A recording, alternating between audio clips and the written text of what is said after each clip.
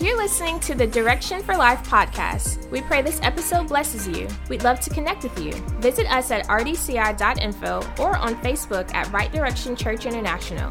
Also, follow us on Instagram, Twitter, and TikTok at the RDCI. We hope you enjoy this broadcast. Hey, good evening. How is everyone? How y'all doing? Great. We are Doing doing good. well. You had a good day? Yes, Yeah, ma'am. yeah. Mine was busy. And I'm just now getting to a place of like, okay, it's 9 o'clock. We got to get ready for Clubhouse. And I believe that it's going to be great every Tuesday night. We have wonderful conversation, great wisdom from people sharing their insight from the lesson that we have prepared. So let someone know that is about to go down on Marriage, Faith, and Family with my husband and myself, Doctors Bailey. And check this out. Ping someone, let them know, and it's going to be a good conversation. Waiting for the good bishop to make his way back. We're discussing marriage, faith, and family here on the Kingdom Business Network. Glad to have all of you with us. I heard the greetings that everyone's had a great day. So let's get started tonight. Father, we just thank you for this opportunity to be together. Thank you for all those that are with us right now and all those who will come in. Thank you for the Holy Spirit, who's our leader, our guide, our instructor, our teacher. You said you teach us to profit, which means to do well in all of our endeavors. So I ask for your presence with us tonight, for the wisdom of God tonight, that as a result of what we hear, we're made better. Our marriages are stronger. Satan has no entryway into our lives and our marriages, and that you get the glory out of our families in Jesus' name. Amen. I'm looking at, I guess I put my picture here with me and Pastor Marcia. That's our groundbreaking for our new sanctuary that we are building here in Columbia, South Carolina. I guess I need to change the pictures. But anyway, so y'all, last week, again, welcome folks in and come on in. And I really want to get we'd love to hear from some people tonight, perhaps we don't regularly hear from, who give us some insight into how you do this and how things are working for you.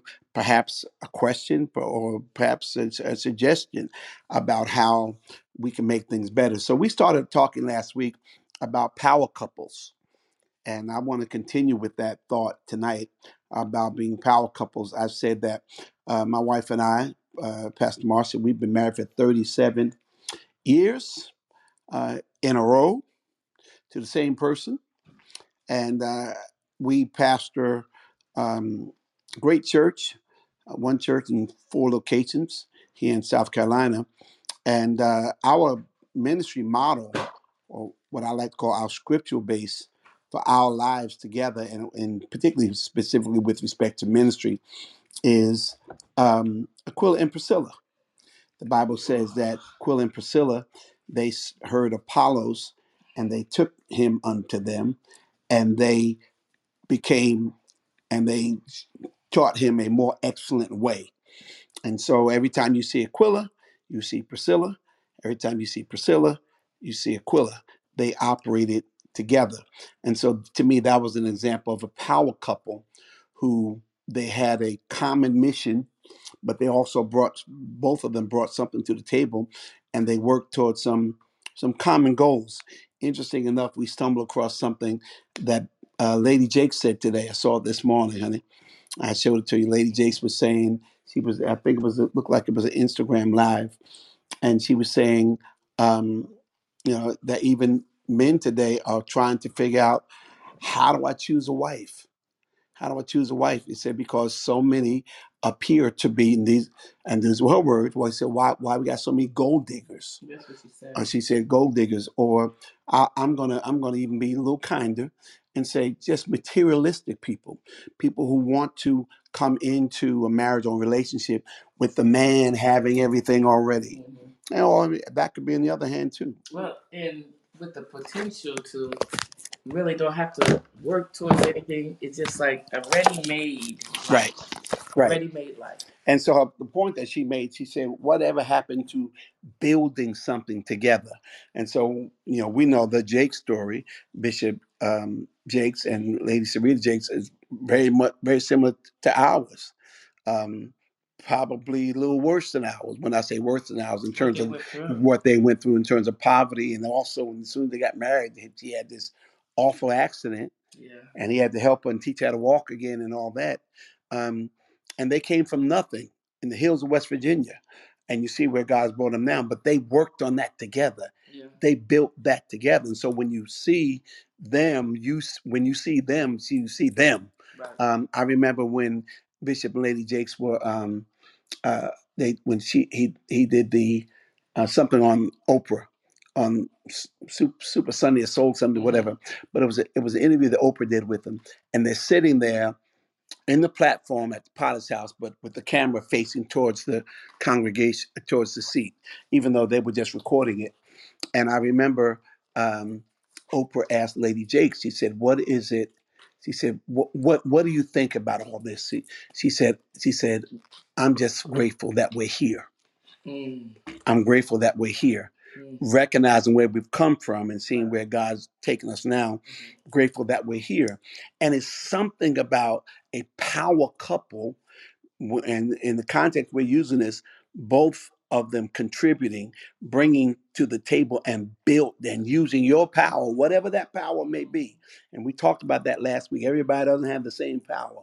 Everybody doesn't have the same gifts, the same talent. But whatever that is, you bring it to this relationship. And as a result of that, we have more, we're able to do more, right. We're able to accomplish more. I want to speak to something you mentioned regarding how starting off and building your life together, and how today it seems like people just want to have this ready-made life. And if it don't happen, or if it don't happen real quick, I'm out. Right. So I'm thinking, is it possible? Because today, especially in the church, more so than it did used to be years ago, statistics regarding marriages falling apart and divorce rate has equaled the world. Is it that maybe possibly there's no, let's say, work, sweat, equity in the marriage, that you built something together, that you think twice, when you build something and you work at something, you think twice before you walk away. Come on. Talk more about that. In other words, we built this together, and so when you build together, you have some ownership. And as you use the term sweat equity in this, that you're not so easy to walk away from what we have built together. And that's good. And also you realize, when you deal with storms that come into your marriage or attacks that your marriage goes through, and you feel really angry and you're done, you start, when you built something and you put time into something, you have to kind of hit that pause button before you kind of pull the trigger and things, because you realize, is this warrant me walking out the door and turning my back on everything that I accumulated with my husband through the years? Or can I work this out? Am I willing to, basically, when you go looking at divorcing and separating, am I willing to cut in half my life? Yeah. Well, and then, legally in most states, understandably so, that when people go through divorce, in most states this is the case, especially more recently, that whatever you have acquired after the marriage, the spouse, when you divorce, automatically gets half. Right. Okay. Automatically gets half. But as you think about that, like you said, half is 50% less. Okay. Let's be honest. What half mean? Half mean 50% less of what I had. What I've already had, what I'm already enjoying, my lifestyle that I got accustomed to. Yeah. And so that's something to think about. So we said that God intended, based upon Genesis 1:26 through 28, that God intended for couples to be power couples. Genesis 1:26 through 28, God said, let's make man in our image, after our like, let them have dominion. So we're supposed to dominate together. That's what I want you to see. Those words I want you to see right there. Let them have dominion. Verse 27 says, male and female created he them. That's God gives two genders, male and female. 28 says, and God blessed them, and God said unto them, be fruitful, multiply, replenish the earth, subdue it, have dominion over the fish of the sea, fowls of the air, over every living and thing that moved upon the earth. So the command, the blessing that God gave was upon them as a couple. Mm-hmm. There is a blessing that God puts on a couple. There's a blessing that God puts on a marriage. Mm-hmm. And Peter says this, he says, you need to recognize you're heirs together. Right. Of the grace of life. Okay. We're heirs, so which means that what we accomplish, what we achieve, that the inheritance check, since we're heirs, has to have two signatures. And is made out to both, and it needs two signatures, or it needs to go into a joint account. Right. Okay. Right. Because it's made out to both. And so that's what we're talking about. As we go further this week, I want to talk about respect, because in a power couple relationship, and again, when we talk about power couple, we're talking about a couple that dominates together, that conquers together, that they both bring something to the table, that they contribute and remember, Pastor Chandler had something last week that he asked. It doesn't necessarily mean it's in the same arena. Definitely not. Okay. Yeah. We happen to be in ministry together, right. But we operate very differently in ministry together. Right. Definitely different. And the look of how we operate now wasn't always that case. I wasn't, with you throughout the day in the office or working in the office. I was working in the home. And then I came, during the times I could come. So it kind of evolves you gotta be fluid as a power couple. Which we said, doing what needs to be done and contributing what needs to be contributed. So when we talk about mutual respect, Proverbs 31:11 and 12 says, the heart of her husband, we talk about that proverbial power woman of Proverbs 31:11, the heart of her husband does safely trust in her, so that he should have no need of spoil. She will do him good. She's a do-gooder. She will do him good and not evil all the days of her life.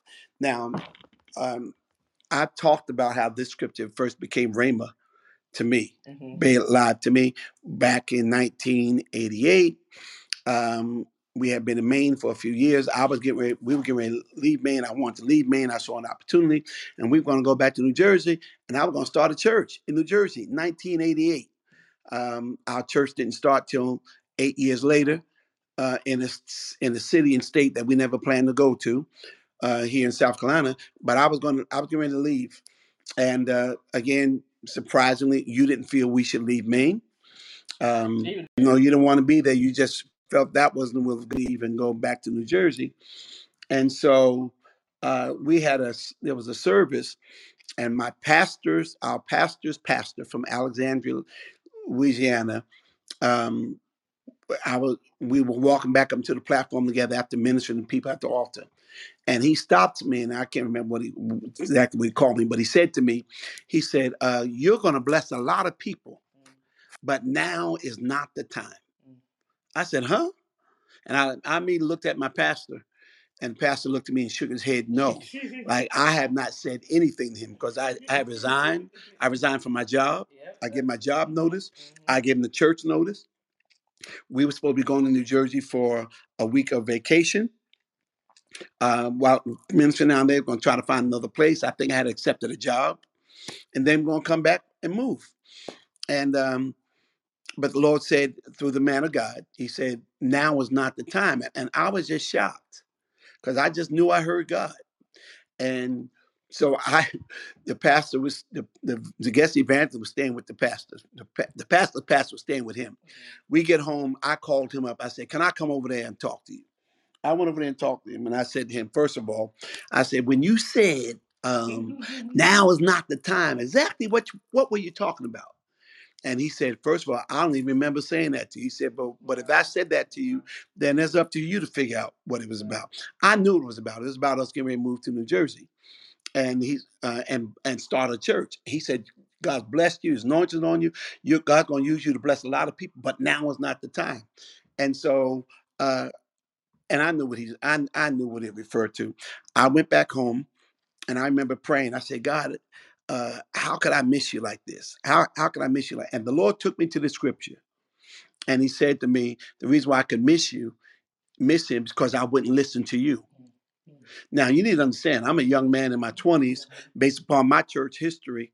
In this relationship, I'm the head, I'm the man. So God is always going to speak to me first. God's not going to talk to you. God talks to me, and I tell you what God said. That was my image or viewpoint of how I thought things would work. And the Lord gave me this scripture: the heart of a husband does safely trust in her. So there are things that I have to trust you for, or trust in you for, so that he shall have no need of spoil. The Lord showed me that need of spoil, damage, bad results, things are getting ready to go bad because I would not trust in you. And if I trust in you and the God in you, then I would not experience spoil, waste, disaster, decrease, etc. And then verse 12 says, she will do him good all do him good and not evil all the days of her life. So I had to learn, the Lord would show me, I had to respect the God in you. I had to respect the anointing that you have. I had to respect that you can hear God too. Now that may seem elementary to a lot of people, and then some people, this is a challenge for them as well. I'm sure, based upon your tradition, what you heard, and what you think it means to be a man or a man of God or head of the home, etc. And so I remember going to God about that, and I said, God, well, how does this work? And the Lord said to me, there are times I will speak to you first, but there's also times I will speak to her first. He says, and when if she comes to you with something that I have not spoken to you, he said, then you bring it to me. You bring it to me, he said, and I will let you know. Even as I'm saying this here, okay, it's still a positional. It wasn't necessarily a couple, but it's a positional power, if you allow me to say, situation of Abraham and the daughters of Zelophehad. Okay, uh, when Moses is talking about how they're going to give out the land and rights and all that, he's adjudicating over property, and the daughters of Zelophehad said, "Hey, Moses, our father died. We don't have any. We don't have, and he didn't have any sons." And I guess probably the situation was they weren't married either. Right. Our father died. We don't have. He didn't have any sons, only daughters, and we're not married. So whatever our father possessed would automatically go to someone else. Wouldn't come to us as daughters, because the rules were that only men can inherit property. And and they said, Moses, we don't think this is right. And Moses went to the Lord about it. Right. Moses could have said, listen, little girls, y'all need to stay in your place. I'm the man. God chose me here. But he takes it to the Lord. Yeah. And the Lord says to him, the daughters of Zelophehad speak right. From now on, if a man dies and does not have any sons, the property and the daughters inherit his estate. Right. And now I don't know if that continued, but God, that's what God said. My point is that if Moses did not have enough humility to bring that to God, he wouldn't have heard from God. Yeah. And so the Lord told me that I need to trust when you speak. Trust, and if I don't hear it or see it, bring it to him. And he'll let me know. So what I'm saying here about it being a power couple, in a power couple, in a Christian power couple, there's also mutual respect, that we both hear God. Right. That God can speak to either one of us. Okay. Want to say more about that? Oh, no. Okay. So that verse from Proverbs 31, 11 and 12, the New Living Translation says, her husband can trust her. She will greatly enrich his life. She brings him good, not harm, all the days of her life. Now, I'm sure there's probably some brothers on here saying, suppose she doesn't. Suppose she brings me harm. Okay, so then you may chosen wrong, but it is what it is. You all need to pray. You need to understand what your roles are. I mean, what you should be both bringing enriching each other's life. Yeah. You should both be doing each other good and not harm all the days of Right. your life. Right. And if you're at that place, because sometimes it's a work in progress. You know, you have to grow together. And it's through conversation and understanding and maturity. And when you grow up in your marriage and grow up as a person, you can possibly put aside some selfish ways that causes you to do harm to your spouse because you're thinking about yourself or what do you And want. what ways? Okay, let's think about it. In what ways can a spouse do harm? Or okay, let's keep in the context of scripture. In what ways can a woman do harm to a husband?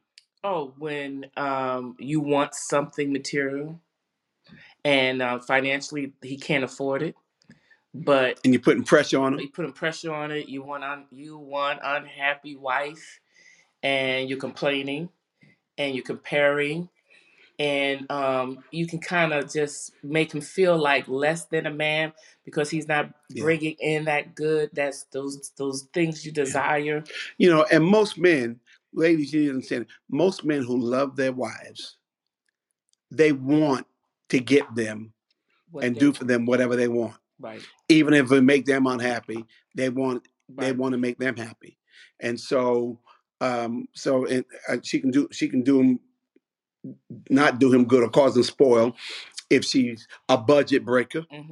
We got a budget, something we're working on, and it could work the other way around. But I was using the context of the scripture that they're not working with the financial plan. Right. You know, you right now your friends or your counterparts, they all buying these larger homes, and you're not there yet, and you're upset. You're unhappy. You're discontent. So you push him to get a home outside his financial reach. And even though I still say, man, brother, man, hey, bro, man, if you paying the mortgage, you got to make some decisions, and you also got to be able to say no. Yeah, those are tough. If you pay the mortgage, and then if they both are contributing to it, you really got to talk about that too, what that looks like. Now, you know, I have my own philosophy about that. I think sometimes it's dangerous, even though I know couples do this today. I'm kind of old fashioned. I think it's dangerous when when both are when both incomes are fully wrapped up in all your living expenses. Okay. And the reason what I mean by that is that you know, we got a mortgage. Our mortgage is $3,000. You pay $1,500, and I pay $1,500. Or as Susie Orman suggests, you put together the total of your income and you divide in percentages. If I make 70%, you make 30%, then I pay 70, and I pay 70% of the mortgage. You pay 30% of it. Still, even all of that, my problem with that is that stuff happens. Right. Economics happens. Right. Ukraine wars happen. Gas prices go up. Yep. And when both of your incomes are 100% committed to all your living expenses, one person loses a job or something or goes through some changes, everything's at risk. Yeah. So my suggestion of how you operate financially is that live off one income, live better off two incomes. Okay, live off one, live better off two. Right. But you need to be able to live, push come to shove, on one. Right. Now you can live better on two, but live good. Right. Live. Okay, live off one and live better off two. I think that's just wise counsel. I remember when we had talked about the power couple with, you know, our congregation, our married individuals. I remember some individuals, couples, feeling like, well, we're not a power couple. Because Because it doesn't seem like we're dominating, that we're winning together. And I just want to encourage anyone, because you start looking at things, and then sometimes what we do in our marriages, you compare your marriage to somebody else, you compare your wife to someone else, your husband to someone else, and when you think about a car has power, but the engine's not on, the key's not in the in the ignition, and until you turn it, then the power turns on. You have to hit the gas, right? So there's times in your marriage that you're growing, and there's gonna come a time you're gonna find that wife gonna find the key. She gonna be able to hit the gas pedal, or that husband, and the power, that dead car or that still car will be converted right, into a powerful car. Have faith in your marriage. If God told you to marry that person, God knows what y'all are going to accomplish together. And it's just that you may not be in that season of operating in it just yet, even though you have people who are okay, doing it. Remember when all your friends were pastoring, you weren't pastoring. right. And I know that felt very frustrating to you at one point in time, but it did not mean that, the purpose and plans that God had for you weren't Right. going to happen. It just wasn't a season for it yet. Delays does not mean deny it, right? Definitely. Right. And so you can set some power couple goals. We want Mm-hmm. to operate at a high level of power together. We Mm-hmm. want to dominate. We need to work on this, that we are able to work together and work with each other and not against each other. Still on that scripture, Proverbs 31:11-12, the Message translation says, her husband trusts her without reserve Mm-hmm. and never has reason to regret it. Her husband trusts her without reserve and never has reason to regret it. Never spiteful. She treats him generously all her life long. And the point I'm making about that is that I think operate as a power couple, you need to have respect for the contributions of your spouse, of recognizing, and from spiritually, that they are spiritual beings just like you are a spiritual being, that they can hear God just like you can hear God. Even if they're not hearing God right now, they can hear God. And that one doesn't try to even just lord over the other from a spiritual perspective. Even, I said to a couple one time who a young man kept saying to me, he kept saying, I tell my wife, I gave her this scripture, I told her that, I told her the word say. And I remember saying to him, can you be her husband and let me be her pastor? You be her husband and let me be her pastor. Okay. So I want to take some time. Let's get some feedback here from our moderators and co-moderators about this whole concept of respecting each other's, what's the background? Anointing, ear, contribution, spiritual contributions to your marriage. Bishop, I wanted to speak kind of to what Pastor Marshall was saying about like the perception of what a power couple is. And I think about what's going on like with March Madness and stuff, and like a power couple isn't necessarily a couple and just follow along. It really a couple that are just two major superstars. It's people that partner well. And That's That's the good. point. Yeah. That's yeah, good. it's like it's some couples they just know how to partner. They just know they see a project and they're like, okay, you grab that part, I grab this part. They see the strengths and they cover the weaknesses of the other spouse. And that don't necessarily mean y'all are dominating.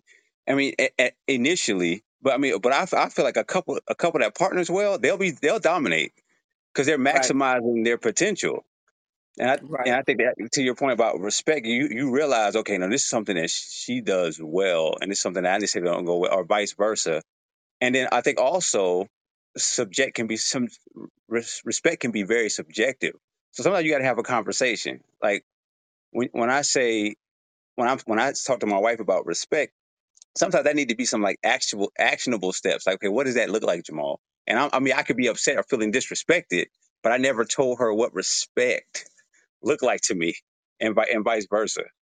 So those are the two things that when you guys were talking, just kind of came out to me, like making sure that y'all realize that when y'all partner well, you're a power couple, That and is so also good. That is so Yeah, good because sometimes someone could think, well, I got to be like a Beyonce and my husband got to be like Jay-Z, and then we're a power couple, right, you right. know.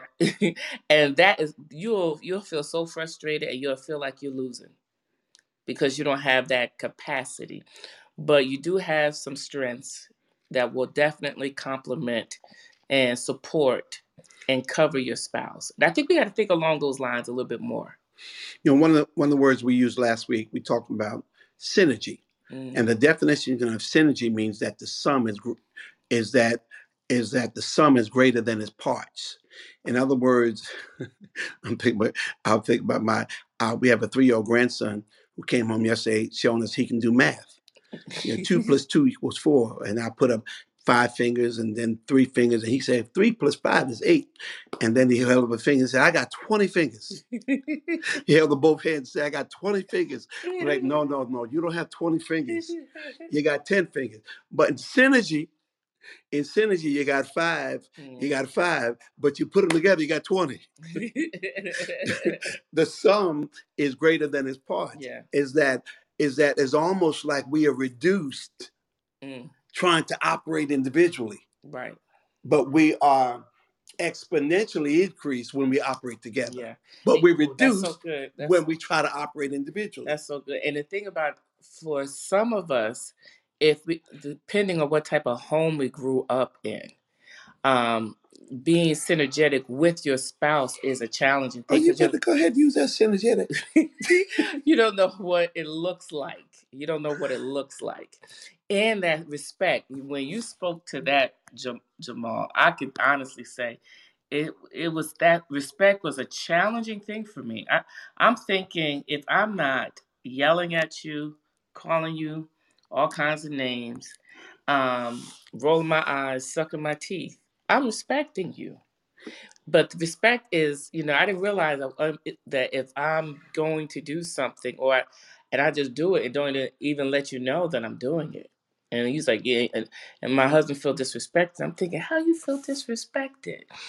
Because I just did not understand. So that conversation is so important, especially when there is a paradigm that was not one of respect and or one of synergy, complementing your spouse.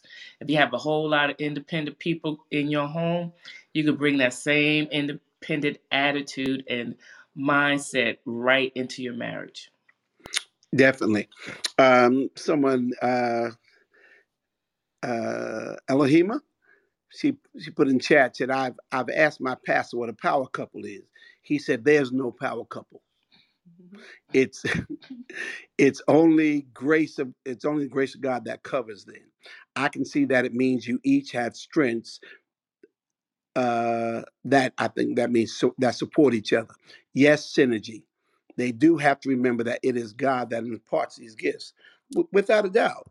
Without a doubt. Definitely. Yeah, I mean, the last thing we're doing is taking anything away from God here. Oh my But God it's puts the Lord's doing. It's the Lord's doing. It's Yay. marvelous in our eyes. Yes, God. All of that. Okay. All of that. But it's a matter of operating together, respecting the gifts, the talents, the anointing. Okay. Now let me mention something about that, because I believe you're anointed, and I believe I'm anointed. You believe I'm anointed? Almost. I'm not as anointed as you are. Okay. But anyway. Okay. No, our anointings operate differently. Our anointings manifest different, and so there's a common little joke that I've talked about, because you operate in discerning of spirits, and let me give some education here, spiritual education. A lot of people think operating discerning spirits means that you feel something ain't right. I could tell something ain't right with that person. I got discerning spirit. That's not discerning spirits. That's anything. That's any believer ought to have a sensing of when something's not right. That's just the Holy Spirit. Okay, but discerning of spirits, really one sees into the spirit realm through signs, through visions. It could be angels, and it could be demons. But you see into the spirit into the spirit realm. That could be in a vision, that could be in a trance, or that could just be God catching your way, like Paul did. Like Paul says, he says, I was in the spirit on the Lord's day, where I was in the body, out the body, I don't remember. But so the Lord uses you, Marcia, in discerning spirits. And so you have seen demons. I've seen the manifestation of demons, but I have not actually seen the demon. You understand? I've seen people be demon possessed, and I can see manifestation of demon, but to describe the exact demon, I don't have that. God doesn't use me like God uses you like that. So my common joke is, okay, if you see him, you just point him out to me, I'll cast him out. Okay, say one right there, and I put my finger and say, I rebuke you, come out in the name of Jesus. And I use that as a joke, just to talk about the fact that we can operate different, but we can still have results together. Right. We can operate in different gifts, but together we get results. Okay, in that situation, in that scenario I'm mentioning here, the goal is that the demons cast out. That's the goal. That's the goal. So we working together, we come to a particular result, and we achieve something together. I think we have a hand. Yeah. Well, I see we brought up Keisha on the stage. Keisha, your question or comment? Good evening. Good evening. Thank you for allowing me to speak. And I appreciate this forum every week. I really, really do. It is so helpful. In terms of just piggybacking off of what Dr. Marshall was speaking about, I had to learn about different levels of disrespect because growing up, just, both of us coming from different paradigms, I was in the mindset of, well, I'm not, saying he's a turkey or, calling these weird names or, saying negative things about him in front of our children or things of that nature. But I found that it was other types of disrespect that I wasn't even aware of until it was brought, to my attention. It could be, just body language, it could be tone, it could be, so many other things where I think just because I'm not yelling or hitting or, doing some of those things that we might describe as being abusive, that it was not disrespect. And that was a kind of eye-opening to me, just because I was like, oh well, I'm not doing what I saw growing up, so I'm good. But I wasn't. I really wasn't. And so I'm very thankful for the teachings that you all provide for us because I'm still growing, and this is so helpful. I love y'all. Thank you, Awesome. Adrian and Jamal and Pastor Chandler. Whew, y'all do wonders for me, and Awesome, I Keisha. Now, appreciate you. Keisha, can I ask a question? Yes, ma'am. So when you came to that realization, how did you go about correcting it? Did you have a conversation with your husband? Yes, yes. And just listening and hearing what he had to say from the heart, and him giving, examples of what he might define as disrespect, not my definition. It was based on his definition. That was what was most critical because if I didn't make a change in my behavior, Mm-hmm. it just didn't matter what I thought.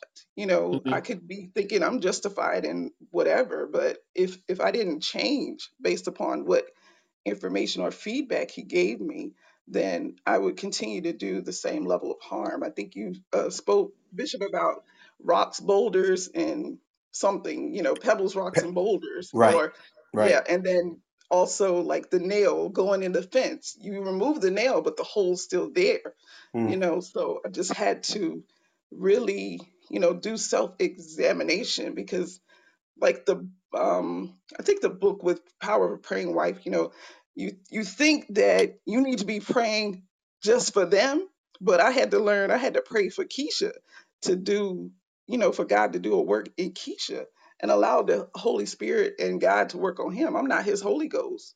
I'm not his Mm-hmm. mother, and I worry about Keisha, so but yeah, thank you for You know, allowing me to speak. thank you.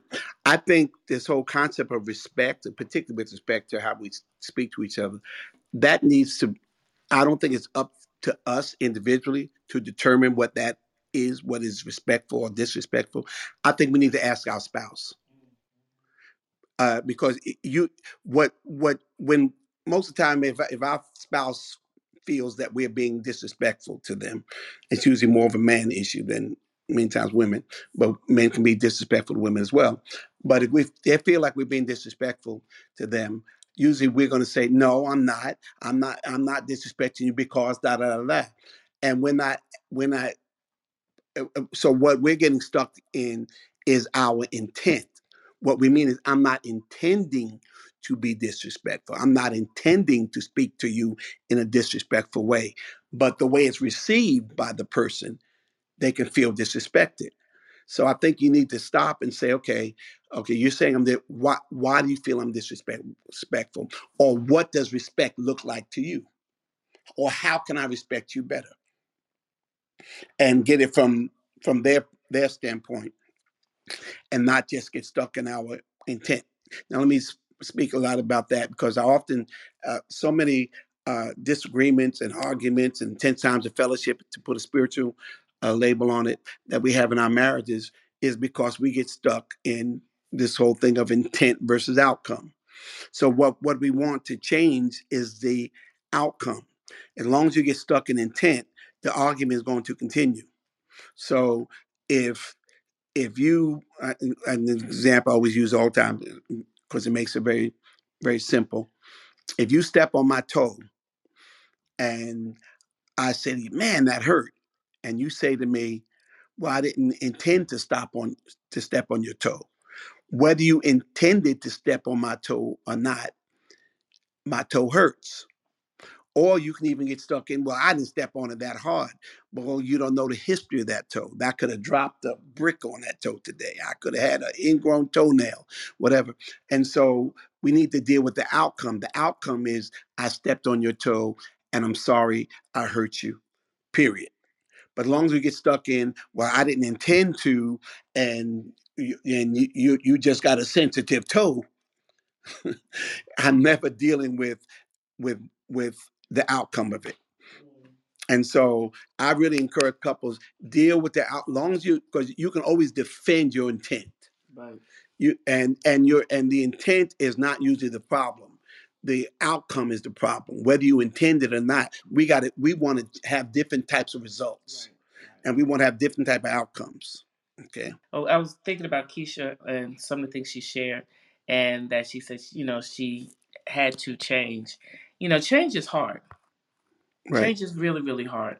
And I'm curious, when you've been operating in a way, especially regarding your behavior, um, based on your paradigm, what steps or what things did you do to help you to make that change and to really make a lasting change? Oh, she went back down. Yeah, Okay. she went down. Yeah, so that was a thought, because change is hard. Change is hard. Okay. They brought you back up to address Pastor Marcy's question. Yeah, Keisha, Yes. I'm curious. Yes. Well, the first thing I had to do was not just take a mental note. I am a read, write, recite type person. So I did have to write it in my journal, so that I could keep it, in Hmm. my sight, my line of sight, so that I know to pay closer attention, because I am a person in particular areas that I have acute attention to detail.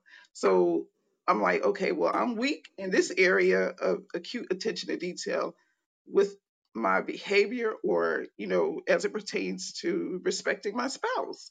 So I had to write it down. I had to, of course, bring those things and concerns before God, and ask God to search my heart, see if there be any wicked way in me, whatever the scripture, um, that I needed to apply. I made sure that I prayed that scripture while, in my prayer time, so that I could be more mindful and have more conviction about if I did something which would cause me to um, reflect on what I said, how I said what I said, and make a what do you call it, a vulnerable moment, and reduce my pride and apologize if I need to, Mm. at the moment. And yeah, so that is very hard. It's very hard to. I remember, I think a long time ago, Bishop used to say, pride never recognizes itself. So oftentimes, I may not know, because if you're so used to functioning away, um, it's very difficult to notice that you're doing something wrong. So Right. um, Awesome. Thank Thank you. you. Thank you. And yes, that's why I was saying we need to, you know, try to see things, get our spouse's paradigm. Um, what does respect look like to you? I was thinking about years ago, I've talked about this many times, in the early days of our marriage. Marcia used to accuse me, you used to say I was yelling all the time. You was yelling. And I'm like, I am not yelling. If I was yelling, I'm yelling. Well, all that, whether or not one is yelling, it depends on the volume you're used to. Right. Right. Now, maybe in your house, you will not yell. For example, uh, compa- where even when I'm just standing flat foot and teaching, not hooping or ogling behind me, I'm not raising my voice, I don't have the hand mic. Mm-hmm. If you come in our church from a Catholic church, a traditional Catholic church, and just hear me getting up talking, it sounds like I'm yelling, right? Mm-hmm. Based upon your background. Right. So it's all relative. It's relative. So get we have to get it from the perspective of the other person rather than defending our intent. Listen to your spouse and hear it, see it, feel it from their paradigm. Here's another scripture from New Living Translation. I mentioned it earlier. 1 Peter 3:7 from the New Living Translation. It says this, talking about this respect in the power couple. In the same way, you husbands must give honor to your wives. Treat your wife with understanding as you live together. She may be weaker than you are. She may be weaker than you are. That's talking about physically. But she is your equal partner in God's gift of new life. Treat her as you should, so your prayers will not be hindered. So, when I read that scripture, one of the other things that stands out to me is that a spiritual power couple, you get your prayers answered. You get manifestation together. You pray for one another. Okay. You learn to understand each other, and you govern your behavior with each other based upon understanding each other's needs, each other's strengths, each other's weaknesses. And then I like what it says she may be weaker than you, but she's your equal partner in God's gift of a new life. Okay. So I think the way the King James says that we are heirs together of the grace of life. We're heirs together. And based upon that scripture also, that's where I say that since we're heirs together, there's an inheritance that we can only get by operating together and being together. Okay. Um, in a power couple, when one is down, the other can lift him up. One's down, the other can encourage him. I often think about Isaac when Abraham's servant went to go get a wife for him. But Genesis 24:67 says, and Isaac brought her into his mother's Sarah's tent and took Rebekah, and she became his wife, and he loved her.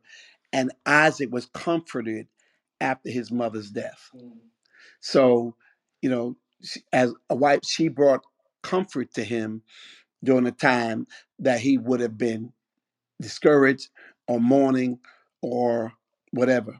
So, in that power that we're talking about is not always or may not just merely be um, uh, That power may not be financial power. Right. It may not be educational power. Mm-hmm. It could be spiritual power. Mm-hmm. It could be power of prayer. It could be a power to comfort. Power to make the atmosphere lighter. Recognize the things that your spouse brings to your marriage that makes you more powerful together, and don't compare him or her to other couples. Right. Okay, him or her to other couples. And once you realize what you bring to that relationship, your marriage, commit to it.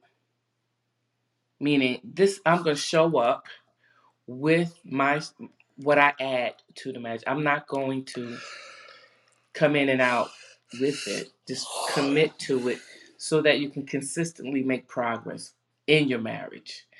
Sometimes, you can just, some days you may be great at it, what have you. Sometimes you may not.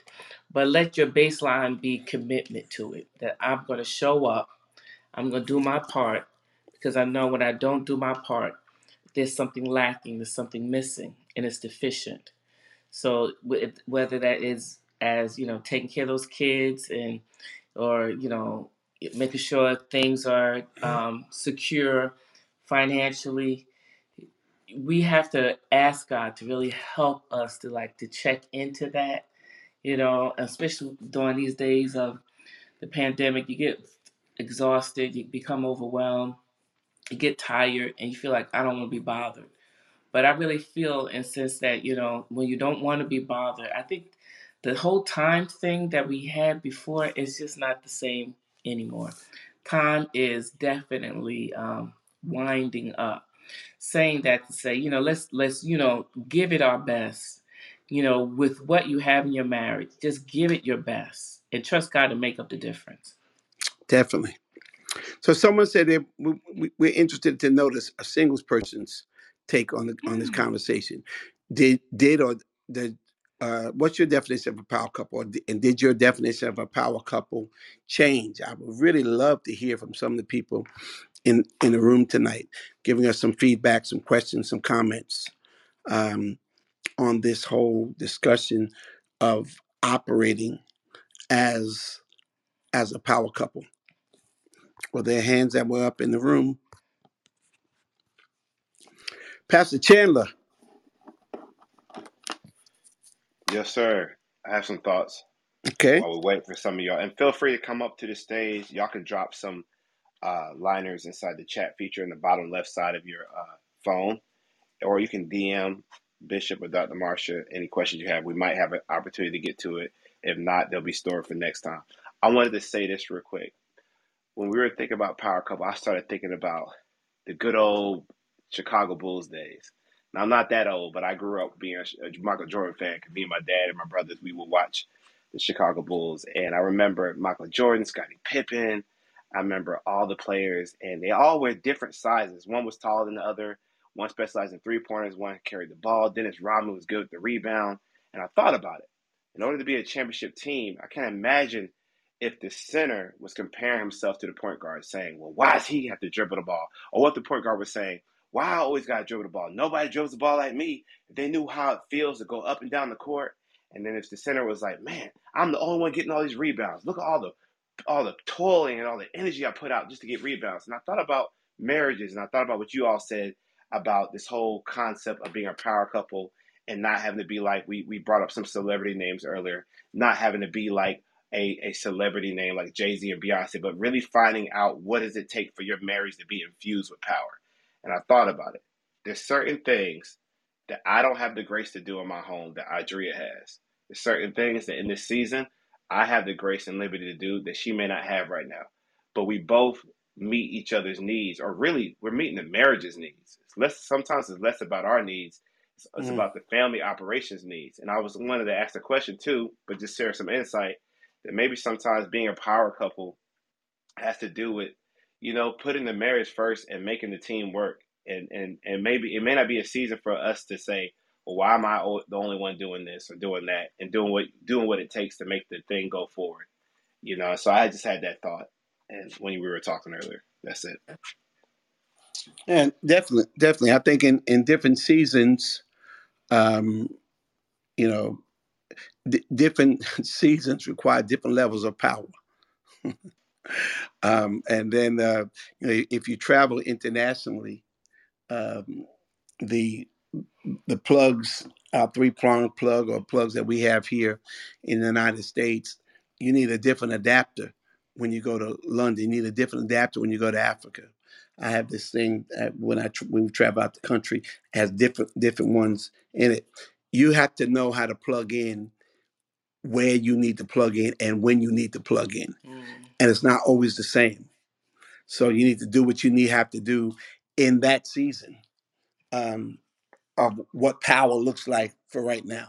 And speaking to what Chandler also mentioned, you have to really know the grace that you have, the grace that you bring into that marriage, and that it's about the being that team member, and that the marriage wins. Definitely. And so because reading the question that you read earlier regarding, so mentioned that there's no such thing as a power couple. What can happen with people when you hear the word power couple? You immediately look at what you're not, so you can kind of feel deficient here, or like you're losing, or inadequate. Something's wrong with our marriage, because you're not getting results, or you're not dominating. So dominating compared to a definition that what you might look like a Jay-Z and Beyonce.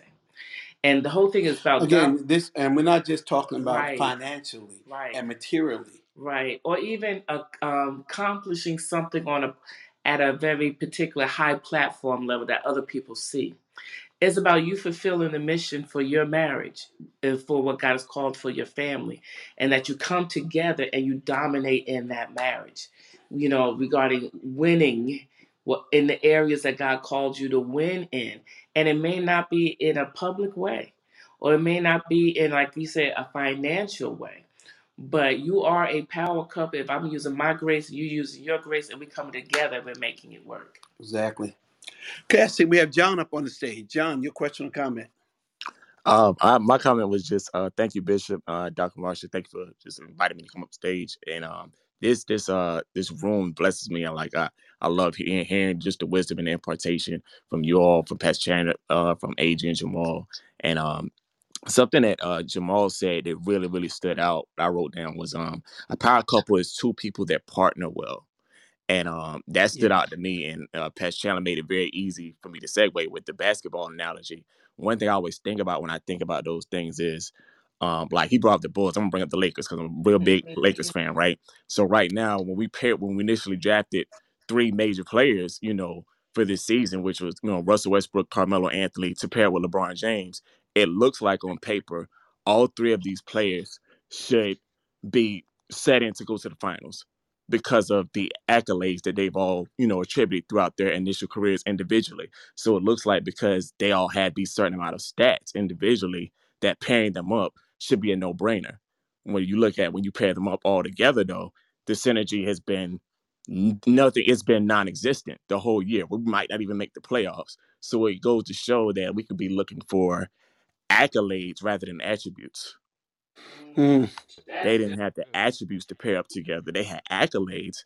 So when you look, and I equate that to marriage. It's like if I can't just be looking through the spirit realm just to see does she have this amount of accolades, when the Holy Spirit might be saying looking at attributes. That's real good. That's real good. And so, with that in mind, to single people who are in the room tonight, maybe considering getting married, asking to be married, looking to get married in the future, here's a good question. How will this how not even I don't want to ask it in a traditional way of will this person be a good partner. I want to ask you more specifically, how will I partner with this person, or how will this person partner with me? How will this person partner with me? And I was mentioning this a couple of weeks ago. I always knew, even when we got together, I knew I was going to be in ministry. I'm not really sure if I remember. You said I was talking about pastoring back then. I don't really remember that I was talking about pastoring back then, but I knew I was going to be in ministry, and I knew whatever wife that I had needs to contribute to my life in ministry as well. Okay, I mean, not just merely be a nice, as you used to say, dime in my arm, or feather my cap, and someone who just was eye candy. I knew it had, and thank God I got all that. But I knew it needed to be someone who can contribute to my ministry life and be a partner with me in ministry. That would not end up being a conflict, or we look incongruent with me being in ministry, but having this kind of wife. And so I was always aware of that. And so everyone's not called to ministry, but you need to know yourself. The Bible said, don't you know yourselves except you be reprobates? You need to know yourself what it takes to partner with you. Right. You need to know your weaknesses, right, even to know that, hey, I'm going to need somebody to compensate for me here, or to pick me up where I'm leaning here, to strengthen me where I'm weak here. Interesting. I was shared a little bit with you. I was listening to a live Instagram of a pastor and his wife, and she is not involved in the public element of ministry, or even some of the private element. Right. He is a very he's pretty, he has a huge itinerant ministry and a large ministry. But she has a job. She does. This is what I do. I'm called to be a nurse. She comes to church.